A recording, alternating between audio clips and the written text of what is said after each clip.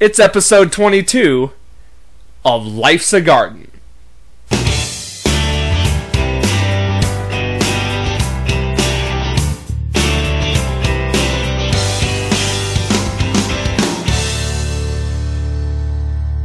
Welcome back to Life's a Garden. Today's guest is a radio personality. He is a Denver Broncos season ticket holder, and you can catch him most nights running karaoke down at the Crystal Lounge. Ladies and gentlemen, welcome Michael May. Thank you, sir. Yeah, let me start off by saying thanks very much for coming on the show. You bet, Dakota. It's great to see you, as always. Yeah. Needless to say, you're probably the one of the biggest personalities we've had on the show. It's mostly just my everyday friends, but I mean, I think it's easy to say you're probably somewhat of a local celebrity, and well, I've been here a long time. Yeah, I mean, been doing the broadcast thing and local business and so forth for a long time here. So I love Billings. Yeah, no, so there's a lot of people that know you. So I'm just happy to have you on the show. Honestly, well, it's an honor to be here. Thank you. Appreciate it. Was at the Crystal last night. Yes, you were, and good singing too. Thank you. First time I've been there in a while because I was doing Sober October, so it was hard for me to come in and not drink, you know. Yeah, I always drink Diet Pepsi when I'm there, so right. I get 5 of those at the start of the night, and then I'm done by the end of the night. Drink all 5, 1 an hour while I'm there. Right. I find when if I come in and I've already been drinking, and then I keep drinking, my singing progressively lessens. Yeah, which I'm alcohol sure does that. Yeah, it sure does. I'm sure you've seen everywhere in Absolutely, between. Yeah. So, and so I want to get into the Broncos stuff. I want to get into, all the Crystal stuff. But, of course, we got to start off with the biggest news of the day. We have a new president.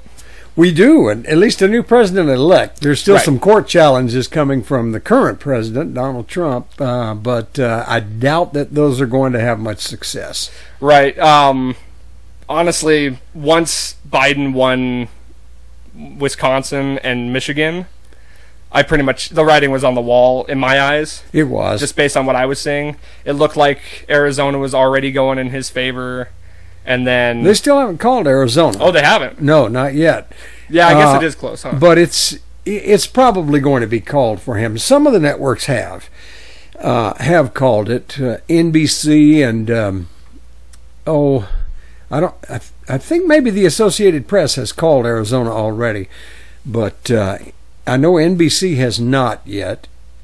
So they've still got the election at 273 for Biden in the Electoral College.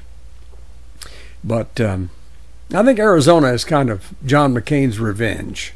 Right. It's always kind of been a close one anyway. It is, yeah. It's definitely a swing state, and it's been red most of the time. But when Cindy McCain came out and endorsed Biden, oh yeah, that was a big deal in Arizona. Mm-hmm. So that swung some Republican voters over into the blue column for this. Sure. And then did Georgia officially? No, they're still counting. Okay. They're still counting in Georgia. But Pennsylvania did, right? Pennsylvania has been declared by all the major networks. Even Fox News has declared Biden the winner of the election. So they were probably going to be the last holdout because they're essentially the Republican channel, right? They did declare the race over as well, mm-hmm. and declared Biden the winner. And it was close in all those states, huh? Like, what was it? Georgia, Pennsylvania, Arizona, and then Nevada. Nevada, yeah, right. And they still haven't called Nevada either. Right. So what else is still outstanding? I believe there's 4 or 5 still outstanding, and I think you've got them all there. Right. And then we may be missing one, but North Carolina, I think, or South Carolina. Oh yeah, North Carolina. Okay, that's right. Yeah. And like you said, it's not over because it's going to be contended. There's going to be recounts.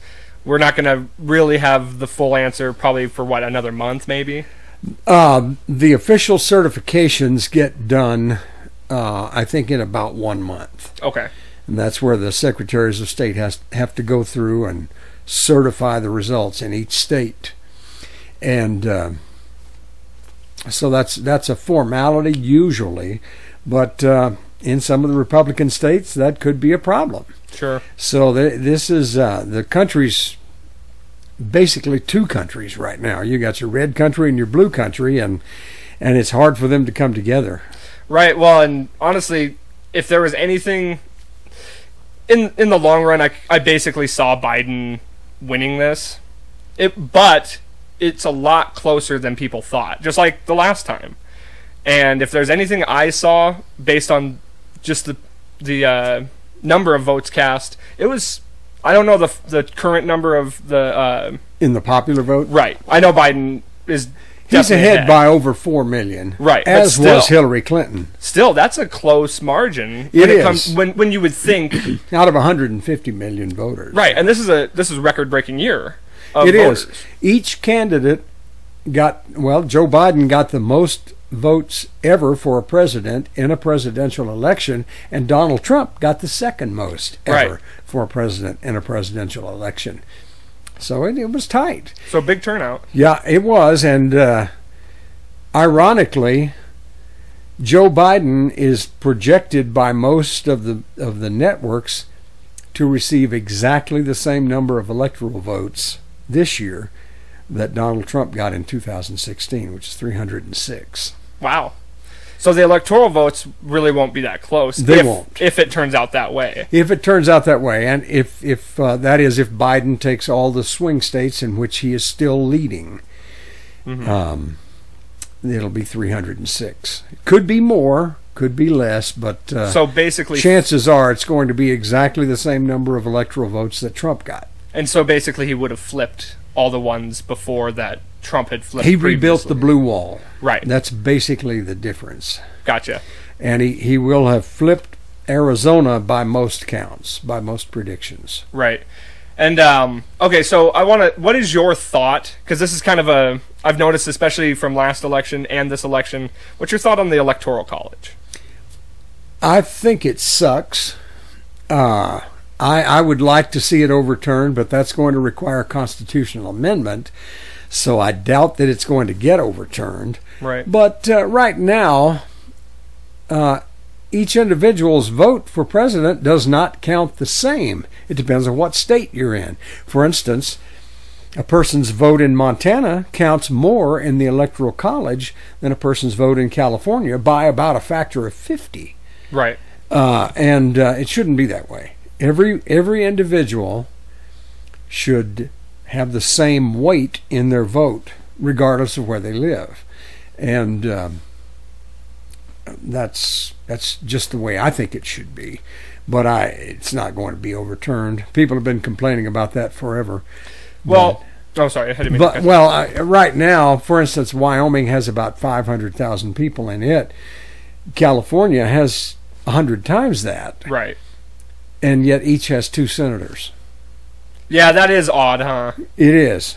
And it shouldn't be that way. But I guess the representatives is the one that... It balances out. The House of Representatives is population weighted, but the Senate actually controls more power than the House of Representatives does. The House has the power of the purse, but the Senate confirms all the appointments, the presidential appointments.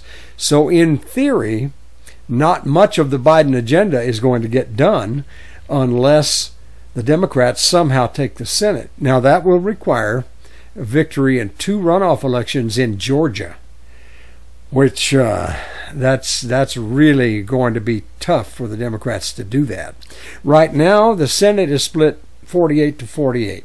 Okay. But there are 2 runoff elections coming up, both in the state of Georgia, which it looks like Biden is going to carry, but that will be the most expensive Senate races in United States history, because both of the parties know that is control of the Senate, which is the most powerful of the chambers. Now that's in 2 years. That'll be in January.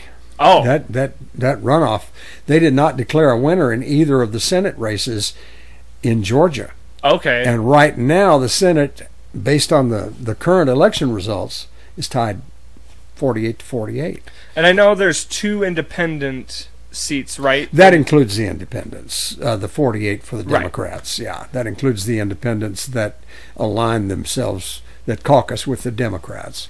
Well, and that seems to be the case in almost every presidency. Is at least as long as I've been paying attention, is there's always a conflicting Congress to the president. You know, there's either split. It's very rare you get.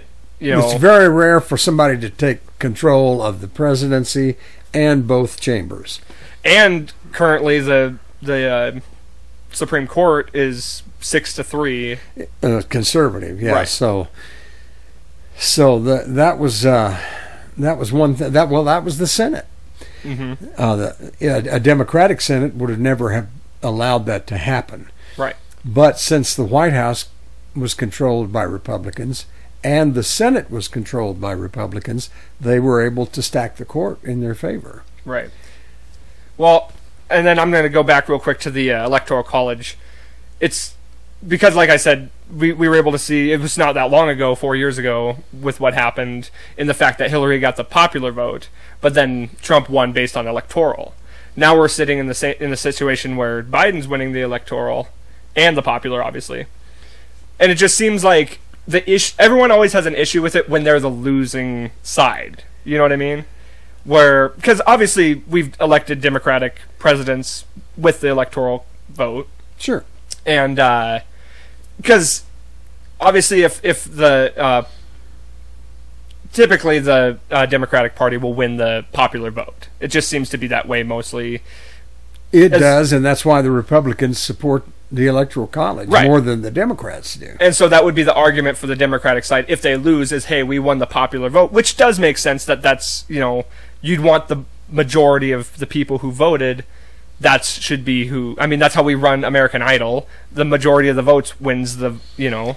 I think from a Democrat perspective, it would be a better move for them to try to get the Senate represented based on population than to try to overturn the Electoral College. But I don't think either approach is going to work. It's hard to change. I would think that, probably both of those moves would require a constitutional amendment. Right. And that would require a majority vote in 2/3 of the states, I believe, or is it 2/3 vote in 2/3 of the state? I forget what it takes. I don't know on that one, honestly. For a constitutional amendment, but it's a very steep hill to climb, and I don't think it's going to happen. Right. Well, it's hard when it comes down to the system changes like that we've been doing for so long. Right, and right now, the agricultural states in the middle of the country, of which Montana is one, have more control because they control the Senate because of the non-population-based representation. Two votes for every state. Well, there are a lot of states out here with not much population, but they still get 2 senators.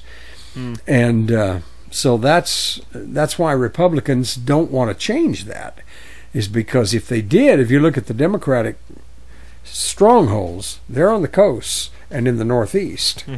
Although we did pick up Colorado in the Democratic column, and probably Nevada will go that way, and Arizona as well. So there's some of the southwestern states. But other than that, if you look at the map, the middle of the country is red, and the periphery is blue.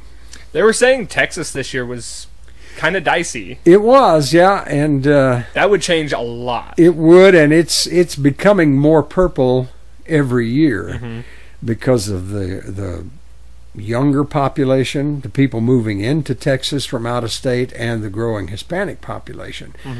So pretty soon that may become a blue state. If it does, the Republicans will be a permanent minority party. Yeah. They've got to have Florida and they've got to have Texas, or they don't have a chance. Yeah, well, because New York and California typically go blue, and those are big. Those are the other big states for the Electoral College, and the other huge states anyway. And without Texas and Florida and Ohio, the Republicans really don't have a chance. Ohio has 20 electoral votes, and that's a big chunk too. But it's not like California or New York. Right. See, and that's what I was thinking too, is on the now what I'm seeing is they keep showing the map where it's majority red because they're going, county by county, and you're seeing the blue on the certain areas. Right. And so the Republican argument is, well, how can this be? I mean, it shows majority red, but that's, like you said, because of the lesser population in the central of the urban populations everywhere in the country are Democrat. Right. Well, those technically in the electoral count, those middle states count for less because obviously there's less population per county. Right. And but even if you look at Georgia, Atlanta, Savannah, all of those major metropolitan areas, all are blue. Right. It's just that they have more agricultural population on a statewide basis than they have urban population. Once the urban populations grow, as they're continuing to do, Atlanta is growing by leaps and bounds, then the state will become more and more blue. Right. Because their votes are not based on a per-county basis. The statewide elections and the Electoral College, they're based on the total state population. Right. So, as I was saying, like, the fact that this was such a close race, and I don't think we've ever seen a race go this long. Maybe Bush Gore. Yeah. Right, that was the last time. It wasn't called for a month or two afterwards. Oh, wow. I was a lot younger when that... Yeah, it went to the Supreme Court, and the Supreme Court basically decided it, or they were about to, and then Al Gore conceded. Okay. But and that was as close as you can get. But that was all based on Florida. Well, Florida's becoming more and more a purple state too. Mm-hmm. It would have gone Democrat this time if it had not been for the Cuban population in Miami-Dade County. And in Miami-Dade County, the Cubans responded well to the Republicans hammering against socialism. And the Cuban population does not like socialism. They came from Castro, and they're very afraid of it. So the message that Biden was going to turn the country into a socialist state did not resonate very well in other places with Hispanics, but it certainly did in Miami-Dade County, and that's what carried Florida for Trump. Right. I didn't know that, actually. That's interesting, because that makes a lot of sense. I just hadn't looked into that portion of it. Yep, that's the only way he won that state. Now, my place that I have in Florida is in the Panhandle. I have a place in Panama City, and then my sister lives in Pensacola. Well, the Panhandle is very conservative in the way they vote. So that part of the state is reliably Republican. But you get down into the south part of Florida, and it's reliably Democrat. So you have a state there that's divided by geography. The states that are close to the old South, to Alabama and Georgia and Mississippi, they all are reliably Republican because there's a huge influence from their neighboring states. Gotcha. Yeah, that makes sense. But down in South Florida, you have a lot of retirees down there, and you have a lot of people who have businesses down there who are from New York, New England, and that's where it's just a whole different ball of wax down there. I used to have a place at Tampa down there that I went to once a year, and just a whole different attitude down there. Yeah, it's interesting the fact that Florida hasn't been more of a contentious state in the last few elections. Oh, it's always a swing state, right? But the fact that we haven't had this issues like how we have with Pennsylvania this year or Arizona, where it's just so close to call. Yeah, it seems like it swings pretty fast one way or the other. Yeah, They get their votes in and they count them pretty fast. After they really made sure after the Bush-Gore fiasco that they got their act together. Right. Because that one drug out for a long time. Right. And they've pretty much fixed those problems. Right. Well, And so I've been pretty vocal, at least definitely on the podcast, about I wasn't necessarily a fan of either candidate in this race. But with Biden winning, I have to say, as a middle ground person who, like I said, wasn't a fan of really either candidate, it does seem like a breath of fresh air. Well, I'm a Democrat, but I belong to a Republican group. Okay. And in the group that I'm in, we have John Kasich, who I supported for president in the last election. He was the last Republican standing against Trump. And he had my vote for President of the United States. Also in our group are two of the last three chairmen of the Republican National Committee, including former Montana Governor Mark Roscoe and former RNC Chairman Michael Steele. And we've got a lot of Republicans in the group that put in a lot of money. Right. Some of them are pretty well heeled, and they dumped a lot into it. And I did all that I could to help, but I'm just a little guy, and so I can't dump $1 million into a campaign like they can. And right. They did, and they put out some really good ads against Trump. Now they're pro Biden. But like you, they're not necessarily pro-Biden, but they're anti-Trump. Right. And they're anti-Trumpism. They want to see the Republican Party go back to what it used to be. Sure. I'm a former Republican with the same attitude. I was raised a Democrat. Then for a while I became a Republican, and in fact, was invited to the White House every year when Ronald Reagan was president for an education conference. So I went out there and got to hobnob with a bunch of the biggies, and that's when I decided, after dealing with them, particularly Education Secretary William Bennett, I just decided, you know what, these guys are not like me. So I went back to becoming a Democrat again after dealing with them at that level. Sure. They just, in my view, did not care about poor people.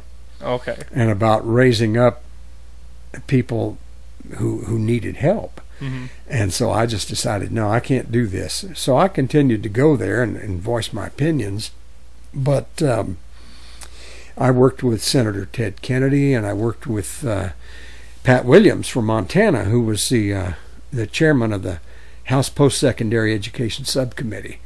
And I got calls from him regularly, and in fact, we went golfing several times, and he asked for my input on the rewriting of the Post-Secondary Education Authorization Act.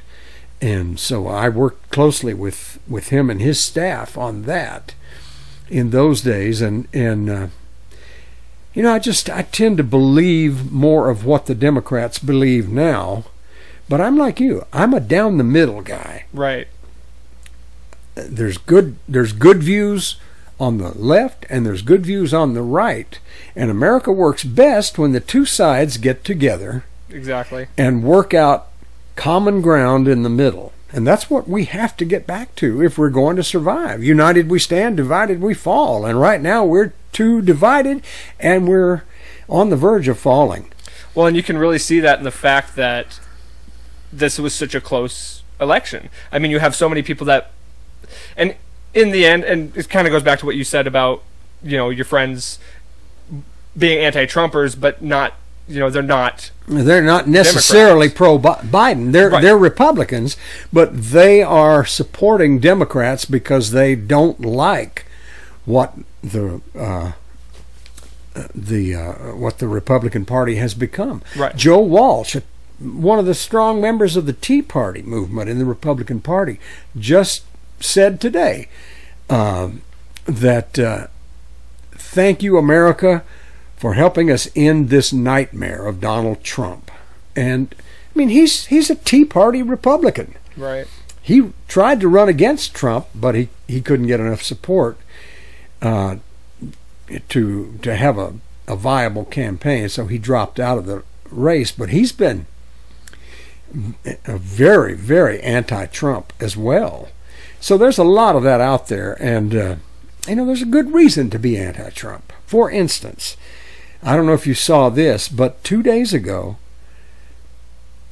Twitter permanently banned, or it may have been yesterday, Twitter permanently banned Steve Bannon, the president's former chief advisor, for advocating murder and civil war on Twitter.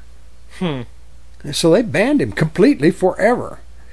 But he was what he said was basically, we need to take Christopher Wray, the FBI director, and Dr. Anthony Fauci, and behead them and stick their heads up on pikes at each corner of the front of the White House as a warning to people who don't follow the program.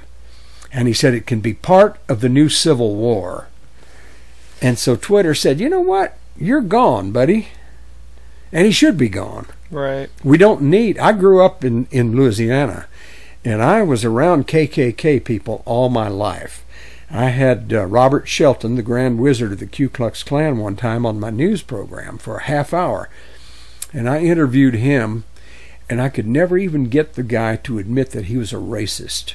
There were some smart people there. But the KKK is a religious organization. They do all this killing that they do and the murdering in the name of Christ. Now, how does that work? I mean, if you can convince yourself of what you're doing is right, I think anybody can.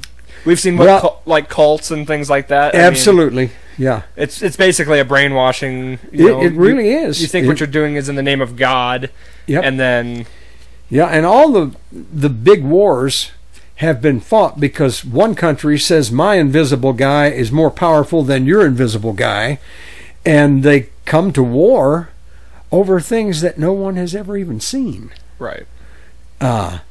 It's pretty strange concept. Religion, and I believe in God, and I believe in Christ, but I'm not sure I believe in religion.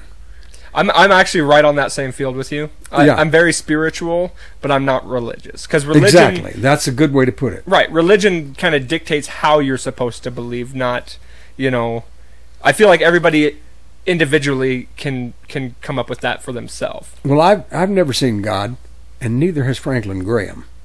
Right. And he doesn't talk to him any more than I do. Yeah. So he doesn't have any business telling me how I need to live my life. Exactly. God is in me. God is in him.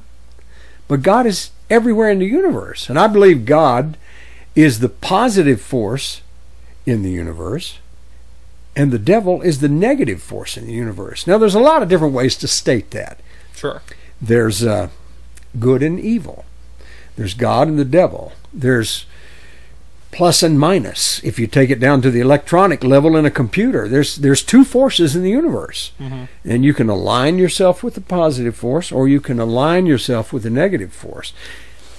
Governor Huey Long, a Democrat of Louisiana who is very powerful and would probably have been president if he hadn't been assassinated by the right wing, had a saying that was very powerful. And he quoted someone else in saying this, and I forget who it was, but the saying is this: when fascism arrives in America, it will come wrapped in the flag and waving a cross. And the most succinct definition of fascism that I ever heard is the use of religion and nationalism to control a population in the interests of the rich and powerful. And that's what it is. And that's where we're at with the Trump administration. We have to get away from that. We fought the fascists in World War II, and we won. But now we're having to fight them again on our own soil. When they start storming the Michigan State Capitol with firearms, trying to drag the governor out and murder her, that's over the line. Did they find out that they were FBI, like former FBI something? Well, the FBI has investigated them. Okay. But no, there were probably a bunch of right-wing conspiracies out there, but they were members of right-wing militias, and they were responding to Trump tweets that said "Liberate Michigan." Right. Well, and I think you see that on both sides of the spectrum. There's very, extremists that, act out, like we saw what happened in Seattle.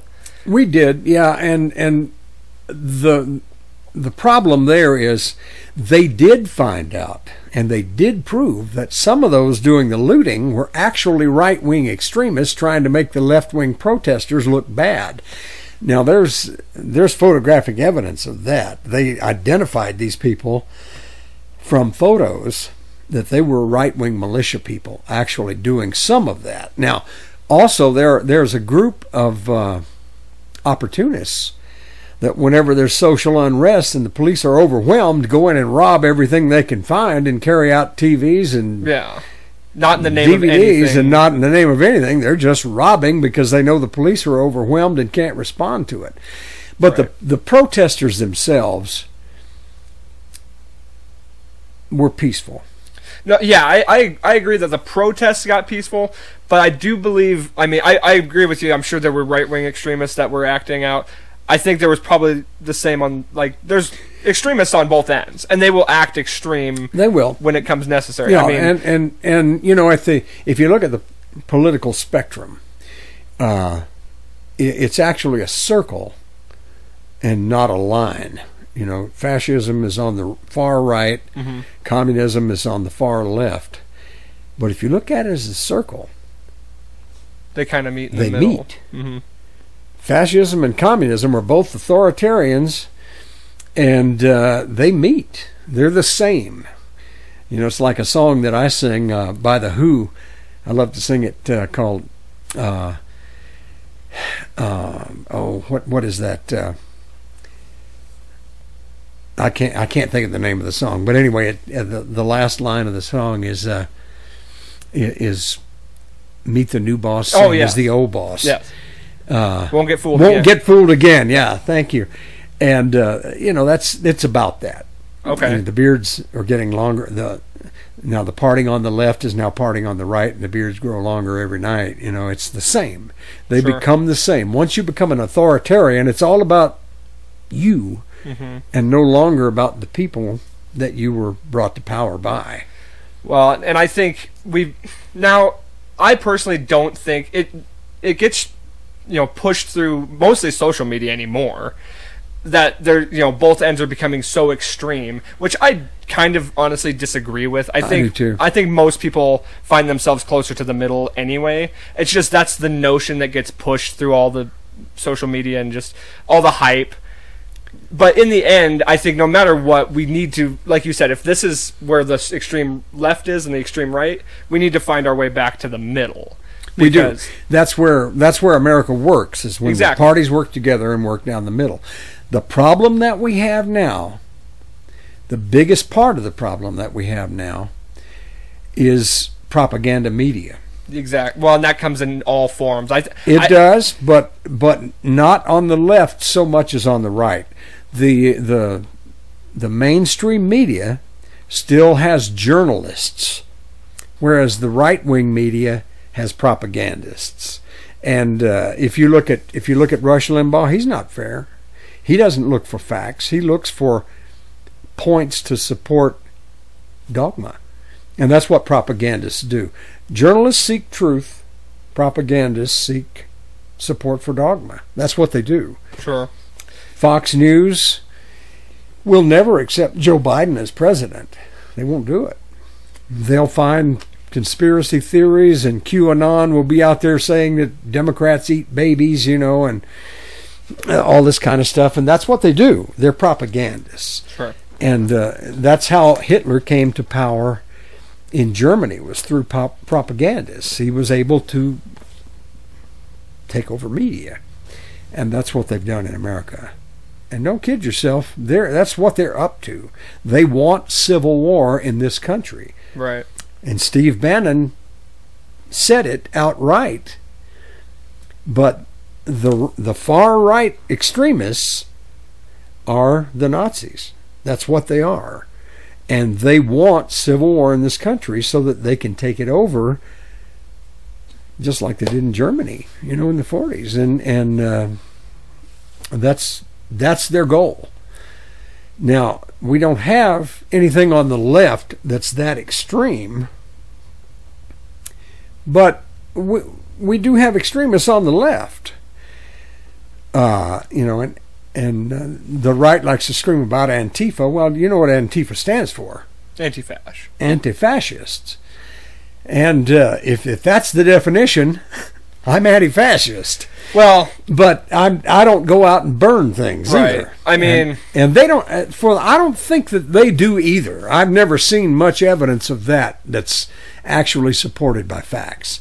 Now, I went to the demonstration that they had down here for George Floyd at the Billings downtown area, and I don't know if you did either. If you went down there too. I didn't. But I saw people on the left carrying firearms. Mm-hmm. But I saw way more people on the right carrying firearms. Well, I mean, as long as you have a civil mentality, I think we can live peacefully no matter what side we are on. Absolutely. And that's how America is meant to work. Right. You need the conservatives and you need the liberals because both of those arguments have some merit on both sides. Not all the arguments on both sides have some merit, but a lot of them do. So the way America is meant to work is that the two sides come together, like Ronald Reagan and Tip O'Neill, the Speaker of the House in those days, used to do, and they'd get together and go out for a beer and they'd work it out. Mm-hmm. And then they would call their people together and say, okay, this is what we're doing. It's down the middle. But as long as we have propaganda media, they can't do that. And they can't do that because they'll get toasted and they'll get run out of office. It's like what happened to several of the Republican congressmen. I'm trying to think of some names right now, but none is coming to mind. But they were primaried because they supported some of the Democrats' things in Congress, and then they lost their seats in the House. And from Virginia, he was the number 3 Republican. Why can't I say his name? But anyway, he lost his seat in Congress because he worked with the Democrats. Well, it wasn't that it was a bad idea for him to work with the Democrats. It was that the right-wing media toasted him to the point that a more conservative guy beat him in the primary and he lost his seat. He would have won in the general election. But the way the primary system is set up in this country needs to be changed. Yeah, and it's kind of isn't it different on the way the Conservative Party does it is different than the. Well, both are set up to elect the most extreme people. Yeah, that's true. Because that's who comes out and votes in primaries. Mm-hmm. If you go into a primary as a Republican, you'd better be far right, or you're going to lose your seat, as happened to the congressman that I was talking about. Mm-hmm. If you're going to run in a Democratic primary, you'd better be on the far left, because it's the far left people in the Democratic Party who come out and vote in the primaries. Gotcha. And they need to change that system because it promotes extremism on both sides. Mm-hmm. And that's a big problem. Right. The primary system, I think, is that and the fact that we have propaganda media now. Right. Well, actually, I might have to disagree a little bit with you on the. Oh, go ahead. Just in That's the fact why we're that here. I'm kind of anti-media altogether. That comes in the form of social media in the majority. But I do think, like you said, with propaganda media, I think it falls in both fields. I think you can get propaganda in any level, really. And I think there are great journalists out there that do seek the truth. But unfortunately, I think you have to kind of look deep and find them in certain. Yeah, it just seems like with the I don't even know why I'm blanking here, but like CNN, Fox News, the mainstream media. It seems like, they have to follow a certain wavelength. That's kind of what, like you said. Well, we know Fox News is a conservative, network, and we know MSNBC is a liberal media. So there are biases that are being pushed. It's inevitable that you're going to have biases.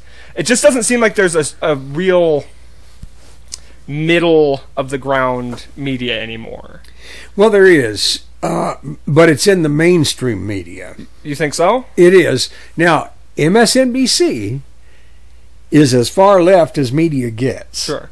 There's no left-wing talk radio. It doesn't exist. But there is a lot of right-wing talk radio. And you're talking about like Glenn Beck and things like that? And I have a good friend, one of my best friends, is a right-wing media talk host. Okay. And, he and I disagree a lot, but we both say to each other, you know what? We may disagree, but if somebody came after you, they got to go through me first. Sure. And we're like that. I mean, we're friends first, but yeah, we have differing political positions. I have a lot of friends like that too. Yeah. I have guys that are Absolutely. very far left and guys that are very far right. Yeah, and I try to be down the middle. A friend of mine, and look this book up on Amazon and get yourself a copy, wrote a book called The Death of Fairness. And it's about the end of the fairness doctrine. It's a fictional story about a station out in the middle of nowhere where somebody comes in and buys it and they convert it into a talk radio station, and then in the end people die, and things like that. But it's a great story, and he's a good writer. But he was a very good disc jockey. I mean, he was a major disc jockey. He and I worked together in Colorado, and he was down in Miami when he came down with multiple sclerosis and had to retire from broadcasting, but he became a writer. So look this book up. It's a great story, but it focuses on the what I think was the turning point in American media, and that was, and I talked to Bill Clinton personally about this too. When he was president, I got to go to a barbecue with him and said, "Man, you can't do this." And he said, "Well, I have to. It's because it's an agreement that I have with some Republican people, and we have to end this." But they ended the fairness doctrine, and they also ended the ownership rules of media. And I understand that they had to do it, but in order to get some other legislation passed that was very important at the time. And Bill Clinton was focused on balancing the budget, and he had to get Republican support in order to balance the budget. Well, this was one of the things that he threw in, was he was going to support the end of the fairness doctrine. The fairness doctrine basically said, if you are in media, you have to give equal time to both sides on every issue. No longer that way.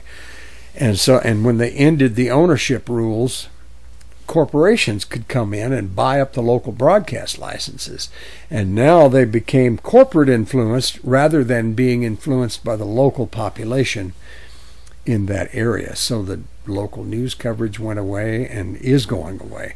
I was talking with why am I drawing so many blanks on names here today? But with some people at the Gazette, who were talking about the end of local journalism, and it seems like it's happening all over the country, where the corporations are cutting out the journalists as budget cutting measures, and the journalists are being replaced with journalism is being replaced with propaganda. That's what's happening. Whoever owns whatever corporate entity owns the newspaper influences what the journalists do. Right. And that should not be the case. Whether it's left or right, it just shouldn't happen. Yeah, you need fair Anna journalism. Page is who I was trying to say. She writes the Enjoy section. Okay. And she's one of our regular singers at the Crystal. And we were talking about this last week. It's just a shame that younger people are not supporting newspapers. But newspaper readership is now 50 plus, primarily. Right. People are getting their news now from social media, and you don't know who you're. Yeah, it's really hard to know who's writing what on social media. Exactly, and there's so many fake. And it's probably not a journalist. It's probably a propagandist. Well, and unfortunately, or somebody who doesn't know what the hell they're talking about. Right, and unfortunately, people are gonna read and listen to what they, what suits them. Exactly. They're not gonna hear, the fair journalism side of it. They're gonna hear like you said, propaganda side, and what feeds them. Whether it's left wing or right wing propaganda, exactly. It's probably propaganda. There's some legitimate news on the internet. Oh yeah, but it's hard to find. And it's hard to know exactly who's verified as, because the social media companies they collect through cookies what your likes and dislikes are, so they feed you news stories that match your preferences. And it all comes down so you're not getting the truth, you're getting what matches your perspective. Yeah, and they don't care what you're getting. All they care about is that you're getting the ads. Right. And that's all they care about. And that all comes back to the fairness doctrine. We need to put the fairness doctrine back in, and it needs to apply to social media as well as broadcast media and journalism. And we should be able to institute libel lawsuits and slander lawsuits to those in the media when they intentionally lie. The end of the fairness doctrine was a license to lie, and that's what it was, and that's what it remains. We need to stop that. We need to get back to where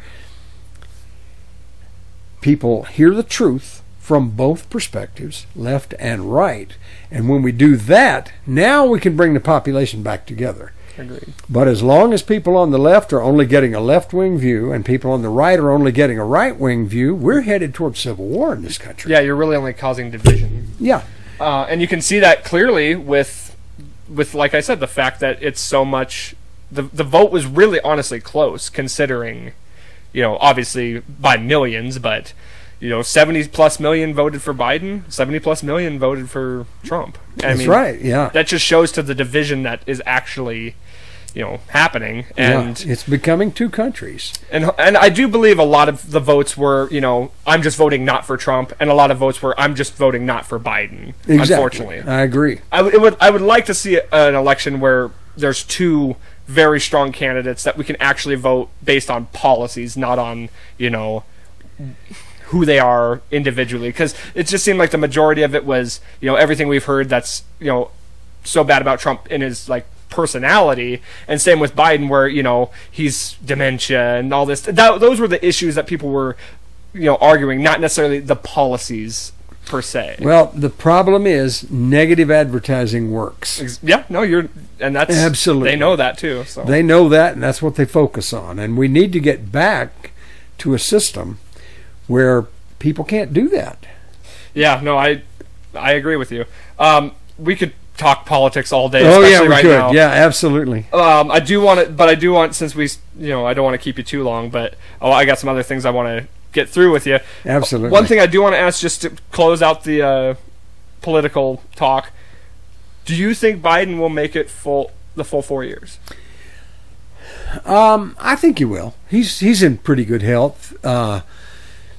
There's people in the Senate a lot older than that. There's right. people in the 80s and even 90s in the Senate, and it's a tough job, but it's one that can be done by someone in advanced age. And I just know you see a guy like Barack who comes in and looks young and vibrant. And he works out, and he's right. got a muscular body, and he's ready. But after 8 years, you could see the toll that was taken. Absolutely, so. Yeah. I guess, it's really hard to just assume that and guess that, so we'll just have to wait and see how that goes. Yeah, but I think Kamala Harris is ready in case he doesn't, and she's certainly got the resume to do it. She was a prosecutor, and a good one, and she was the first female attorney general in California and ran the biggest Justice Department outside of the U.S. Justice Department. Right. She's got the ability to work with a company or a government that has a lot of people in it. On the other hand, Donald Trump, the Trump organization had 12 employees. He's never had to work with big organizations. And, he owned these other things, but mainly his other companies that he owned were licensing agreements. They paid a fee to use his name. So he wasn't really all that directly involved with big companies. Well, Joe Biden has a lot of government experience. He's worked in government. He was elected to the Senate at the age of 29. So he's been in government his whole life, and he understands how everything works. Right. So he's not going to get in and intentionally throw monkey wrenches into the works. True.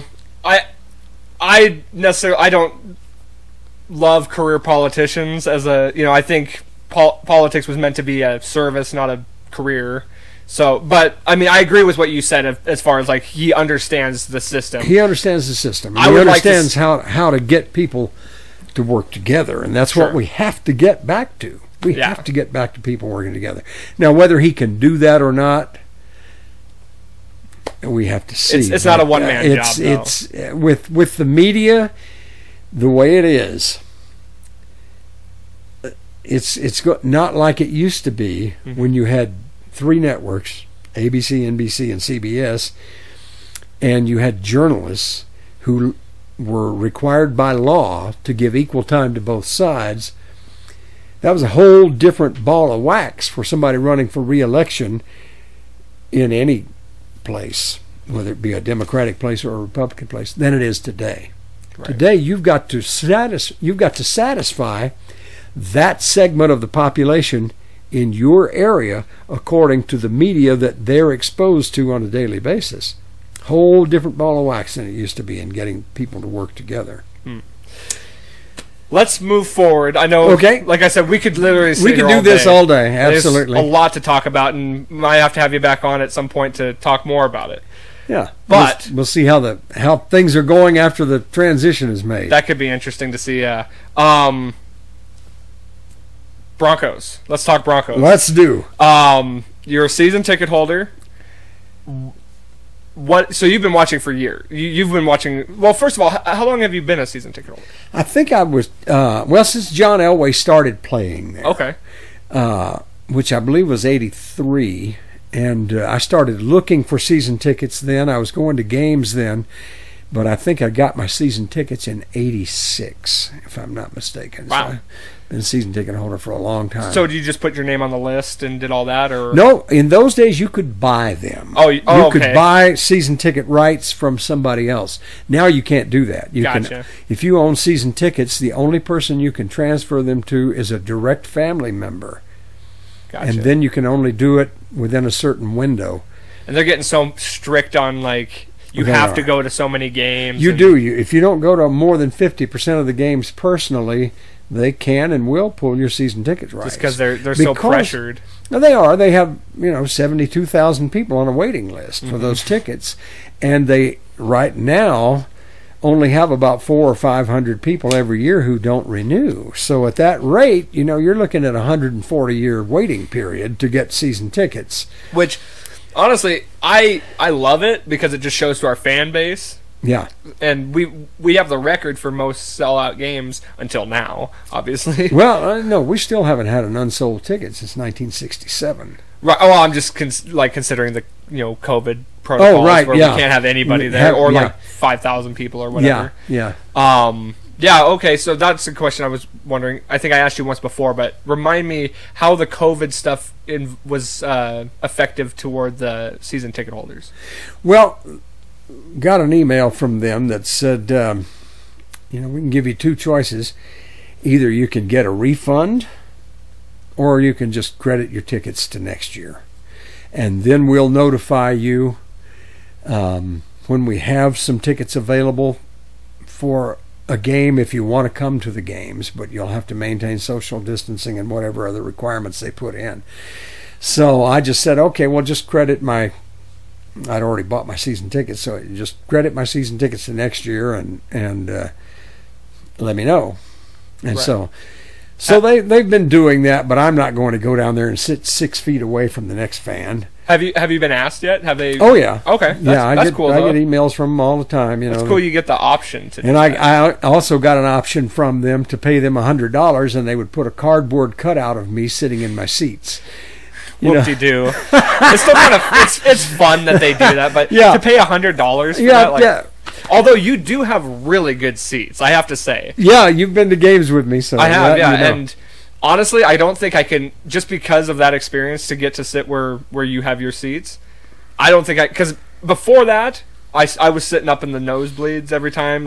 It's expensive, but I don't think I can ever do it again. I'll pay whatever to sit in those lower seats. Yeah, it's we're a different 26 experience. rows from the field, and that's high enough that you get a good enough angle to see the play on both ends of the field. Yeah, but it's not so high that you don't feel like you're right in the action. Well, and you're on that end zone side, so once things happen there, you're right. Right there. Yeah. So they're really, really nice seats, and I appreciate the fact that I've even gotten the chance to sit in those. Yeah. And seen some really good games. The game we went to, it was the Chiefs game? I can't remember. That really close Chiefs game, I want to say. Yeah, probably was. I think. I can't remember now. But, what do you think of this season? Well, we're in rebuilding mode. We've got the youngest team in the NFL, especially on offense. Yeah. I mean, we're a little more experienced on defense, but we got a ways to go. Drew Lock is starting to take command. I was going to ask you what you thought of Lock. I like Lock. I do too. I think he's got the leadership ability, and he's able to do what I do with the Crystal, and that is to set a fun atmosphere. Yeah, he dances. He's got that swagger, and he has confidence. Spirit of fun, I call it, and he that's what he tries to set in the Broncos locker room. Is hey, this is serious stuff, but let's go enjoy ourselves. Well, and I think in that what did you think of that last game, huh? That was great. Yeah, did you see what he said after the game? I did, where he said, "Don't boo too early." Yeah, he said that, but he also said, this is the youngest team I've ever seen come back and pull off this kind of a victory. So I'm really proud of these guys. Well, and you make a really good point when it comes to that. There's a big learning curve. Now, what I've seen in this season is I'm not a big fan of how the play calling has been going down. I think in situations where it's 3rd and 4 and we're throwing deep, I don't understand that. I feel like I don't either. Make your first down. But at the same time, we can't just... I like Pat Shurmur. I think he's a great coordinator. We can't move on from him so quickly because that would be Drew Lock's 3rd coordinator. And we've got a good coaching staff and we've got good young players. Let's build it. Well, I really liked what I saw with the time management in that last game. We took the timeouts at a certain point where it would give us a full almost 2 minutes with the ball. And that's just such a less pressured situation. And I thought Drew Lock showed a lot of clutch in the way he handled himself. A lot of poise, absolutely. Mm-hmm. Yeah, I'm really pleased with him, and Jerry Jeudy, he's coming right along, and Noah Fant and KJ Hamler. We've got some good young players out there that have 5-10 years ahead of them as players in the NFL. The average career is probably 3 years. Yeah, it's something small. Yeah. But I had coffee a while back with a friend of mine who played fullback for the Broncos, and who was that? Spencer Larson. Spencer Larson. Yeah, I've met him. And a great guy. And we're talking about that. And he's believes the Broncos have a lot of potential there too. And I told him, I said, Spencer, we need you back. Could use a good fullback out there. And he said, you know what? He said, I'll never do anything like that again. He said, I know guys that have had their brains wrung and they're all messed up for the rest of their life. And he said, there's no way I would get out there and do it again. But I enjoyed it while I was there. That's awesome that he got the chance to do that. And he lives here now too, doesn't he? Yeah, he does. He have a big family too? He moved here after he retired from the Broncos, and his wife, their family's from here. Okay. So that's why he moved here. That's awesome. And he's a financial advisor now. He's a stockbroker, basically. You know a few old players, don't you? Or? Yeah. John Elway's family are friends of mine, and been to 3 Super Bowls with his family. That's crazy. That's so cool. Yeah, but did you get to go to the Broncos Super Bowls? Yeah. That's incredible. Yeah, John's dad, Jack, used to always make sure we got tickets. Did you go to 50? I didn't, but my daughter did. Oh, that's awesome. That's amazing. Yeah, her and her husband. He's a Seahawks fan, and she was a Broncos fan. So they went to that one. And but I went to 3 of them, and 2 of which we won. That's awesome. I went to the one where we played the 49ers and got our butts kicked in the worst Super Bowl loss in history. And just next to the one against the Seahawks, right? Yeah. That was horrible. Well, I literally cried. Yeah, I did too. But I went to 2 that we won. Okay. And that's way cool. I went to 32 and 33. I was too young to really understand at that point when we won those first 2 Super Bowls, but watching us win Super Bowl 50 was literally like a dream come true, because unless you are a fan of a team and watch them win a championship, you'll never understand that feeling. And anybody who's seen it That's knows. right. Yeah, absolutely. There's nothing like it. Well, John Elway's first cousin, Mark, when I had my schools, he ran my Great Falls campus. So he was the number 2 guy in my company. So we used to go down there, and when you're with one of the Elways, you can do whatever you want. You can go out to the training center, and you can go into the practice, and you can... we've even been in the workout room, when they're in there doing their exercises and That's stuff awesome. like that. Yeah,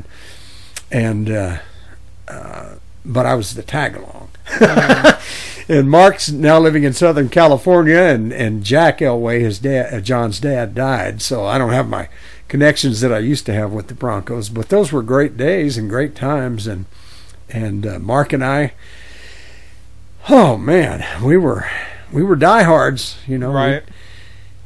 He'd come down from Great Falls, meet me in Billings, or I'd fly up and get him, and we'd take my plane and fly down there, and that's so crazy. We'd go out to the training center and hang out and go to the games, and Jack always got us tickets, so if they were going to the Super Bowl, we knew we were going. Right. So that was good. That's way cool. I actually went to school with Dylan Donahue, who's Mitch Donahue's son. I know Mitch. Yeah. So I'm not good friends with Dylan, but I've seen him around, and we talk every now and again. He had a tough time with the Jets. Yeah, it's still cool enough that he got drafted. Absolutely. He's a great player, but he's one of those people that just. And I had a friend who played for the Bears. Same way. You do. The power takes over, and you do things you wouldn't normally do if you're back home in Billings. Hopefully, it'll I hope it works out for him. Shape you in a better light. Everything happens for a reason, I think. So. Yeah, and I think he learned a lot from that, and hopefully it will have a positive effect on the rest of his life. For sure. And that, even though he didn't do everything he could have done if he hadn't fallen into the drugs and alcohol trap in the NFL. I think it'll still have a great effect on his life, and he'll do just fine. I think so too. After that, how do you like our chances tomorrow?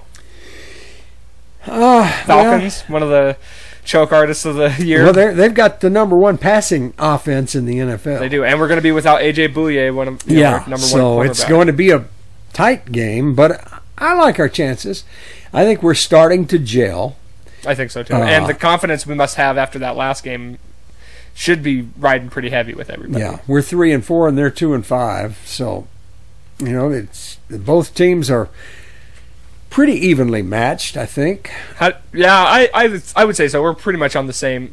They've had defensive struggles. I think our defense is doing really well. Honestly, I think they're starting to click. It'd be nice if we had Vaughn back, but that's not going to happen anytime soon. And I thought the Vaughn thing was honestly a bigger effect to the morale aspect of it. Just knowing Vaughn's on the field, the defense gets a boost. You know what I mean? I don't know that Vaughn's would have made a huge impact on the field it just seems like he's in a more of a decline on his stats. He is. In the last few years.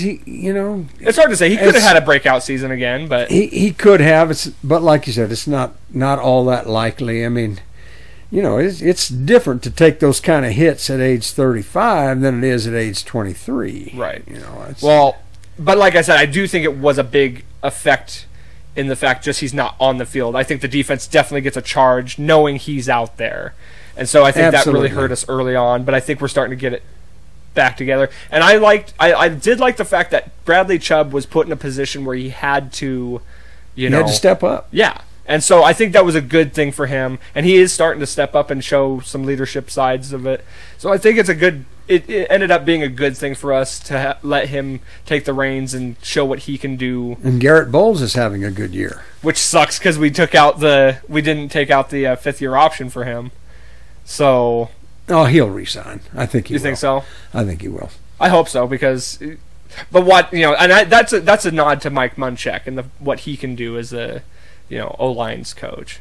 I think Absolutely. That really shows to. Yeah, I think that was an incentive for Bowles. It said, okay, we'll let you play one more year, but we're not picking up your option. Right, and the O-line's been doing really good. They have, yeah. The protection's been good. We've been getting the run game going. Philip Lindsay is impressing me. Oh, he is. He's always impressed me. One of my people that buys my season tickets down there in Denver every year, that buys some, they usually buy one or two games. Their daughter died of the flu earlier. And so she called me and she said, Michael, you knew my daughter had died, and we had a townhouse that belonged to her that we had to sell. And I said, yeah, I was sorry to hear about that. And she said, I've got some news for you. She said, I need to send you some pictures of who bought it. I said, really? He said, yeah, I'm going to send you the pictures from the closing on who bought it. Philip Lindsay bought their townhouse. I showed you those pictures, didn't I? And he's, they haven't given him the contract that he deserves. I agree. I think if it needs to happen. He's their best player. Oh, absolutely. We brought in a guy like Melvin Gordon who's a proven back, and Lindsay's outperforming him. And I think Lindsay is the best player on the team. I would agree. Period. He's got a lot of heart for this, his size, and that's not we've seen guys like Darren Sproles and smaller backs pull it off, and we're seeing it now, and he's a fighter, man. Well, think about a small back. There's less area to tackle. Exactly. You're going through and there. He's so fast. He is. And he's starting to get it figured out on the catching, on little pass routes. He's getting a lot better at that. He had issues with that early on, but he's starting to really figure that out, and he's just a every down threat. Yeah, people love him in Denver. Oh, well, he's a local kid. Yeah, I have his jersey, so, I'm a big fan of his as well. I am too. I would really like to see them give him the contract that he deserves. Absolutely. He's Pro Bowl material again. Especially the fact that he's competing with, a Pro Bowl running back, We got a good tandem in the backfield. Oh, yeah, and I like Royce Freeman, too. I think he's a great back. I didn't understand the Gordon pickup, honestly, and I don't think it's necessarily benefited us any more than it would have if we hadn't signed him. I don't either. So I thought Royce Freeman was Royce Freeman's just as good. Mm-hmm. So it is what it is. So looking at the rest of the schedule here, how do you like our chances to finish the season? I think we'll finish with a winning record, but I don't think we'll make the playoffs. That's a fair assessment, I think. I don't think we'll get a wild card slot. We're certainly not going to win the division with Kansas City looking like they're looking. Right. But it's a good, So I think we'll come in number 2 in the division, but I don't think we'll have the record to make the wild card. I hope we do, but I don't think we will. Yeah, and the fact that we've been playing without Sutton, imagine that. He's the number 1 wide receiver, and then that would open up Jerry Jeudy and KJ Hamler and guys like that. I like Tim Patrick, too, at the wide receiver. I do, too. So I think we're starting to figure it out. And Albert O, the other tight end. Yes. The other young tight end. Him and Fant are going to be an amazing duo. I think they will. As long as we can keep the O-line fortified, we might have a pretty impressive offense next year. So a lot of things to be excited for as a Bronco fan. I think so. I think next year is going to be a much better year for us than this year was. Man, we had all these new players. We had this really young team, and they couldn't hardly no preseason. Exactly, couldn't practice. A lot of injuries.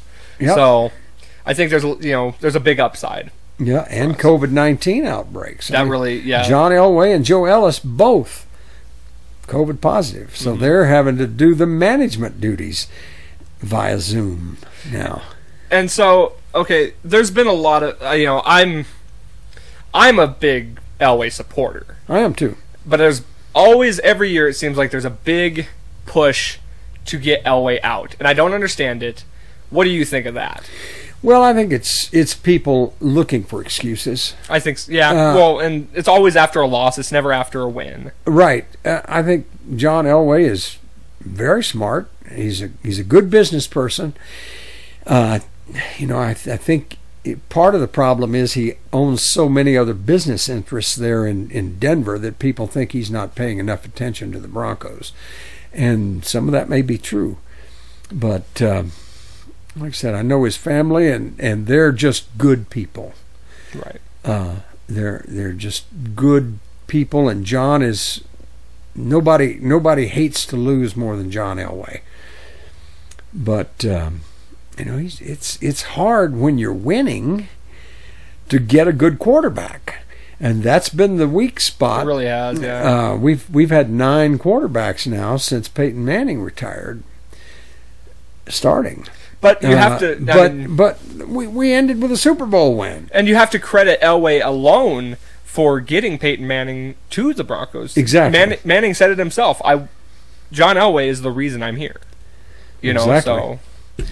And you just can't go out. There's not that many franchise level quarterbacks out there. No, and we could have found him though. Finally, I think so. I mean, you got to give him the time. You just got to let him develop, and that's why I'm saying you can't get rid of Shurmur just yet. Let him develop under him. See what they can come up with together, because continuity is everything when it comes to quarterback and coordinator. All the problems that we've talked about from Pat Schumer's view are multiplied by 11. You got all these new guys out there, young guys, right? And they all have to learn a whole new offensive system, and then it takes a while. I mean, I don't know how many plays are in his playbook, but there's a lot of offensive plays, and when an offensive lineman goes down, he's got to be able to look out there and look through 3,000 possibilities in defensive coverages and make the choice. That's why the intelligence test for a lineman is so difficult, because they've got to be able to make split-second decisions. And when you've got young linemen, I mean, there's a lot to look at, and you don't have a very good view. Right. You're squatted down, and you got to be able to look out there and make a decision really fast. Mm-hmm. Well, and my only gripe with Shurmur at all has just been the situational play calling. And there's been times when I've been impressed, although you have to kind of put a little bit of that on lock as well. The fact that he needs to learn how to go through his progressions a little better and read the defense a little bit better, because he's made some poor decisions and they've cost us in turnovers. But that's just him developing as a young quarterback, and you just have to keep that,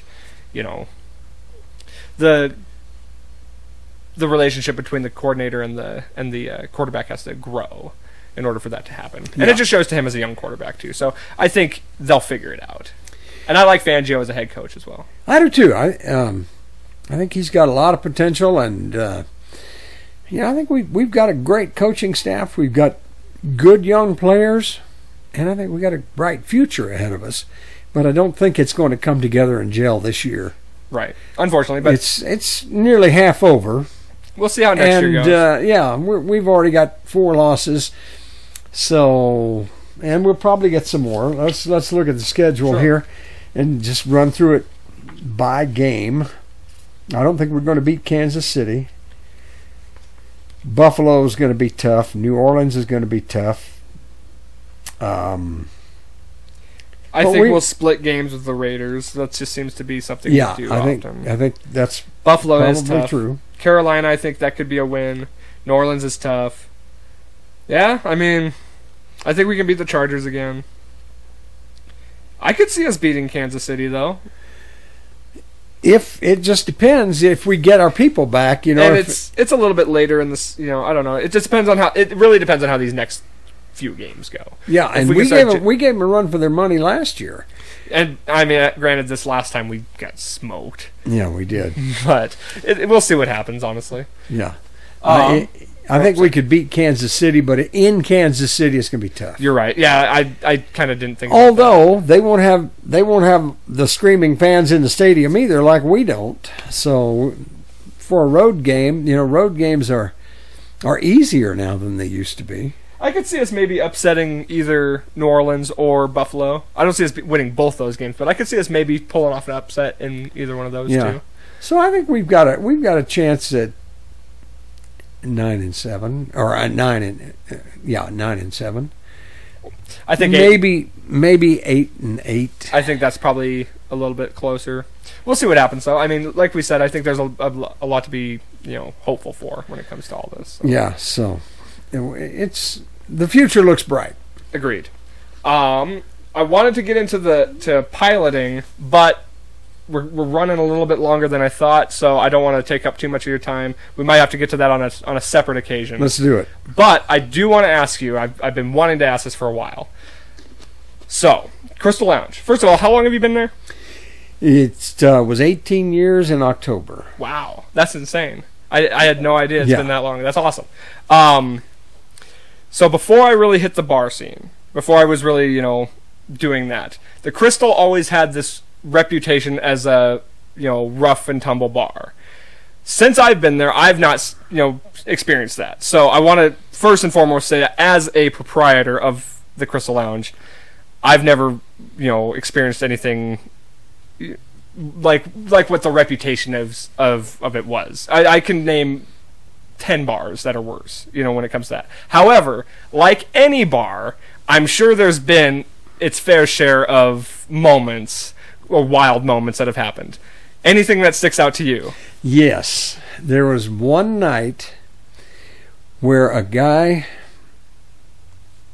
there was a 21-year-old girl and her boyfriend, and she was singing and he wasn't. Okay. And there was this guy who kept bothering her. And I told him, I said, stop bothering the lady. Just leave her alone. If she wants to talk to you, she'll come and talk to you. Because she had asked me to. So, could you get this guy off of me? And her boyfriend was pretty timid, and he wasn't saying anything. So then the guy comes out on the dance floor and grabs her by the breasts. Wow.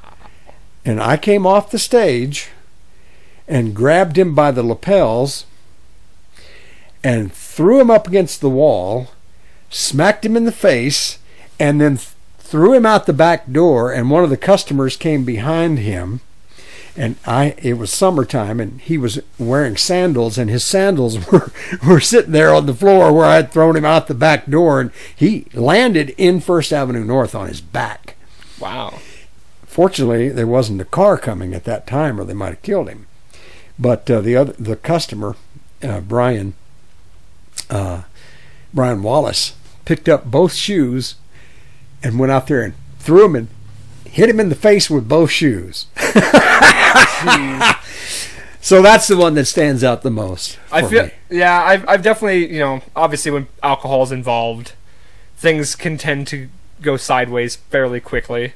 I've actually seen you have to, get harsh with a few people just because mostly it's that it seems to be people messing with singers. Yeah, and if they're messing with the ladies, and I even, that too. I even if ladies don't feel safe in your bar, they won't come. Right. Well, and you don't want anybody to not feel safe. Exactly. In any way. And so now we have good security at the Crystal. Mm-hmm. But there are times, when they're on the other end of the bar, and I'm a whole bar length away from them, so mm-hmm. I will take charge on my end if I need to. Yeah, well, and I mean, it's been a while since we've seen it be busy in there, unfortunately. Yeah. But it's hard to get from one end to the next when it's crowded like that. Yeah, and Larry did put me in a trouble light, so if I see something on my end, I can flip a light on the stage, and it tells the bouncer that they need to come to this end of the room. Gotcha. That's kind of nice. But sometimes, if somebody just committed a sexual assault right in front of me on a young lady, I'm coming off the stage. I'm not waiting on somebody else to come all the way from the other end of the bar through the crowd, Especially when I've told them 3 times, leave her alone. I remember one time, must have been a couple years ago, honestly, because I was in a relationship at the time, and I was up there singing, and this drunk gal came up and was like just dancing next to me, and it didn't bother me or nothing. Yeah. And then she was like spanking me, and I'm like, oh my god, like this would never happen to me if I wasn't in a relationship. You know what I mean? Like, right. Not that I didn't mind, but of course, there's your girlfriend sitting there, and right. What am I gonna do? Yeah. Like, you're singing, right? So you can't stop and say, hey, leave me alone. Right. Well, it doesn't necessarily bother me when people are up dancing. What bothers me is when people try to sing with you. You know what I mean? Like, when you're up there singing this, oh, I love this song, and they come up and they're like trying to sing with you, and I'm like, yeah. So that's why I put on the back of the request slips karaoke etiquette. Give them a 6-foot radius. Right. And like I said, when alcohol gets involved, people, yeah, they just forget that inhibitions sort of stuff. start to lower. But at least now I've got something to say. It says right on your request slips, not to do this. Stop it. For sure. And that it's called the power of authenticity in negotiating technique. You got to have it written down somewhere where people can see it before you can refer to it. So that's why I put that on the request slips. Right. Okay. Now, if you read the request slip, here's what it says. That's what you got to do. Go sit down. Has the COVID stuff really made a pretty significant impact into the Crystal? Dan, one of the subs, got it. I guess I'm more mean on the business aspect of it, on monetary. Oh yeah, because we only have about 25% of what we used to have on the bar side, on the lounge side. Yeah, because I was, and then the card room just reopened this week. Right. Well, I was in the, because obviously I go to the Crystal all the time, and then Hooligans also. And I was thinking about it the other day, just sitting at Hooligans on a Saturday night, and it was, as full as it could be. But I remember nights at the Crystal and at Hooligans, you couldn't hardly walk to the bathroom. Absolutely. And so it's like, it just sunk in on me. It's like, these guys got to be losing a lot of money. Yeah. Like, has there been any, like, government aid on anything with those, with at least with the Crystal, as far as you know? Not that I know of. Maybe, but Larry didn't share that with me, so I don't know. Well, I mean, but doors are still open, so the doors are still open, and that's the main thing. And hopefully they'll stay open. Yeah, hopefully now that maybe things will start turning in a different direction. Hopefully, like that's all we can hope for, really. That's really it, and hopefully they'll have a vaccine soon. Once they get a vaccine, we'll be okay. But what really I'm worried about is the live music venues. Me too, yeah. The pub station. I mean, they just quit having shows because they can't bring in a name act and have 6-foot distancing. You can't do that. Yeah. It's too expensive. Yeah, I'm really hoping that I agree with you because, like, I mean, I'm in a band and, we've only gotten a chance to play a few shows and out there outdoors and, everyone has to abide by the protocols, and so places like the pub station are suffering. And absolutely, and hopefully they'll get a vaccine soon, because that would enable the clubs to go in and say, okay, now we can have you in, and if you've got a vaccination, it's up to you. But now you can be close to each other. I think at least with, even if it's not a vaccine, if it's just like we have, what's the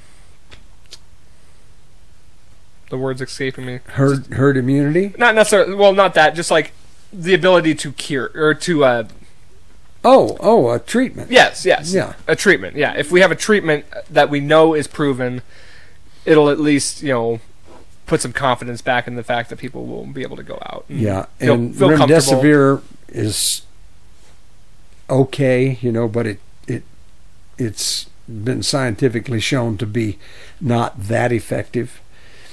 When I went in to the hospital in September, they thought I had it, and they said, if you've got this, if your blood oxygen drops down below 94%, we can give you remdesivir, but other than that, there is no treatment. Right. And they tested me twice, though, and it turned out I just had pneumonia. But I was sick as I've ever been. Right. But it was from all that smoke in the air. This was when the sun was an orange ball in the sky, and the smoke was so bad, I got pneumonia from that. And they thought when I went in that I had COVID, and they said they told me there's a very high likelihood that I had COVID. So they tested me a couple times. I came back negative both times. So well, I was glad I didn't get it. But in the bar, I kind of wish I had. Right. So that now I would have that amount of immunity, but I may have had it. I mean, it's hard to say. You just don't know. It reacts with everybody so differently. Yeah, and I may have had it earlier and just been asymptomatic. Right. I mean, it's really hard to you tell. Just you can't tell because they didn't do an antibody test on me to see if I'd already had it. That would have been nice. To know. Yeah, they just gave me the two that were the swab tests. Both times. And that doesn't test your antibodies. I think they have to do a blood sample to do the antibody test. I don't know exactly how all that works, but it'll be nice to get herd immunity where the virus disappears over time. But we don't know yet if it comes back every year. And I guess we'll have to. The only way to do that is to go a few years and see if it does. Right. Is it going to be the flu? The flu comes back every year, and they have to come out with a new vaccine every year. Right. Well, I think eventually things are just going to have to eventually move its way back into the normalcy, because I don't think economically we can sustain it much longer with the way it is. No, we can't. And I think they'll figure it out. Well, and we've persevered through worse. Yeah, once we get the vaccine, and there's 3 in development right now that are in their final stages. That's a big step. Yeah, that's a big step toward getting back to normal. Poor airlines. I mean, I know, right? Yeah, they're operating at 15% of what they used to operate on. You can't run a business like that. Yeah, well, and there's a lot of businesses hurting right now. So. Oh yeah, I was talking to the guys at the Northern across the street. What was it? Thursday night. And the guy said, we've got 14 people in here in the whole hotel. I said, really? Wow. That's crazy. This is killing us. Well, yeah, something's got to change. I mean, ultimately, so we'll see what happens. And who knows, another thing, too, is we elected a Republican governor, so that might have effects locally that might change for us, so. It might. That doesn't stop what the people want to do, People still might, not want to go out. Yeah, and that's a problem. Is regardless of what the government does, it's when the people feel comfortable doing it. I had to fly back on an airline. I took right after I got sick, and they gave me the same treatments that they gave to Donald Trump, and one of the side effects was it makes you feel overconfident. Oh my God. So I decided, I'm going to take a boat down to Florida, and I'm sick, and I get in my truck, and I pull a boat to Pensacola. And a hurricane had just gone through Louisiana, and I'd planned to stop in Louisiana after stopping and spending the first night in Hays, Kansas, and going through a snowstorm all the way from Sheridan, Wyoming to Hays, Kansas, pulling a boat. And then it was heavy rain all the way to Dallas. It turned to rain after that, and it was a huge storm system. And then I decided, I'm going to stop in Shreveport, Louisiana, and spend the night. Well, there wasn't a hotel there that had a vacancy. I called everything I could think of. And so then I thought, well, okay, I'll go to Natchitoches or I'll go to Alexandria. Just, 150 miles away. Well, same deal. And then I finally asked somebody, I said, why are there no motel rooms? Well, we just had a hurricane. I said, oh. I said, we got thousands and thousands of people displaced out of their home, and there's no motel rooms available in Louisiana. Wow. I just went, okay. So I just kept driving. By this time, I'm going, this was a bad idea. Right. Because I got a boat behind me. I can't really stop in a rest area. Although I did try that once, but it was hot and muggy down there. And I thought, this ain't working. Better just keep driving. So I thought, well, if I have to drive to Pensacola, it's only about 350 more miles, so I'll just have to do it. And finally, in Hammond, Louisiana, which is on the north side of the Lake Pontchartrain from New Orleans, I finally found a motel room and was able to stop. But that was one of the side effects I found out from the medication they gave me for that pneumonia, was it makes you overconfident. Huh, and that's interesting. Yeah. So I thought, okay, that's a bad side effect. Yeah, right. Because then you'll just drive all night. Yeah, I did. I took off and drove to freaking Florida pulling a boat with pneumonia. Jesus, that's crazy. That's amazing. Well, I think that's a good one to end on. That's a good, fun story to end on there. Okay, well, great to see you. Yeah, I'm glad you came on. Appreciate it again. Folks, make sure you support local business, support your local bars. Get down to the Crystal and sing some karaoke with Michael May. Absolutely. What nights are you there? Well, I'm booked there every night of the year, and I do the show personally every night except Tuesdays and Wednesdays. All right, well, there you heard it. So get down, get some drinks, support your local bars, and don't forget, guys, life's a garden. Dig it.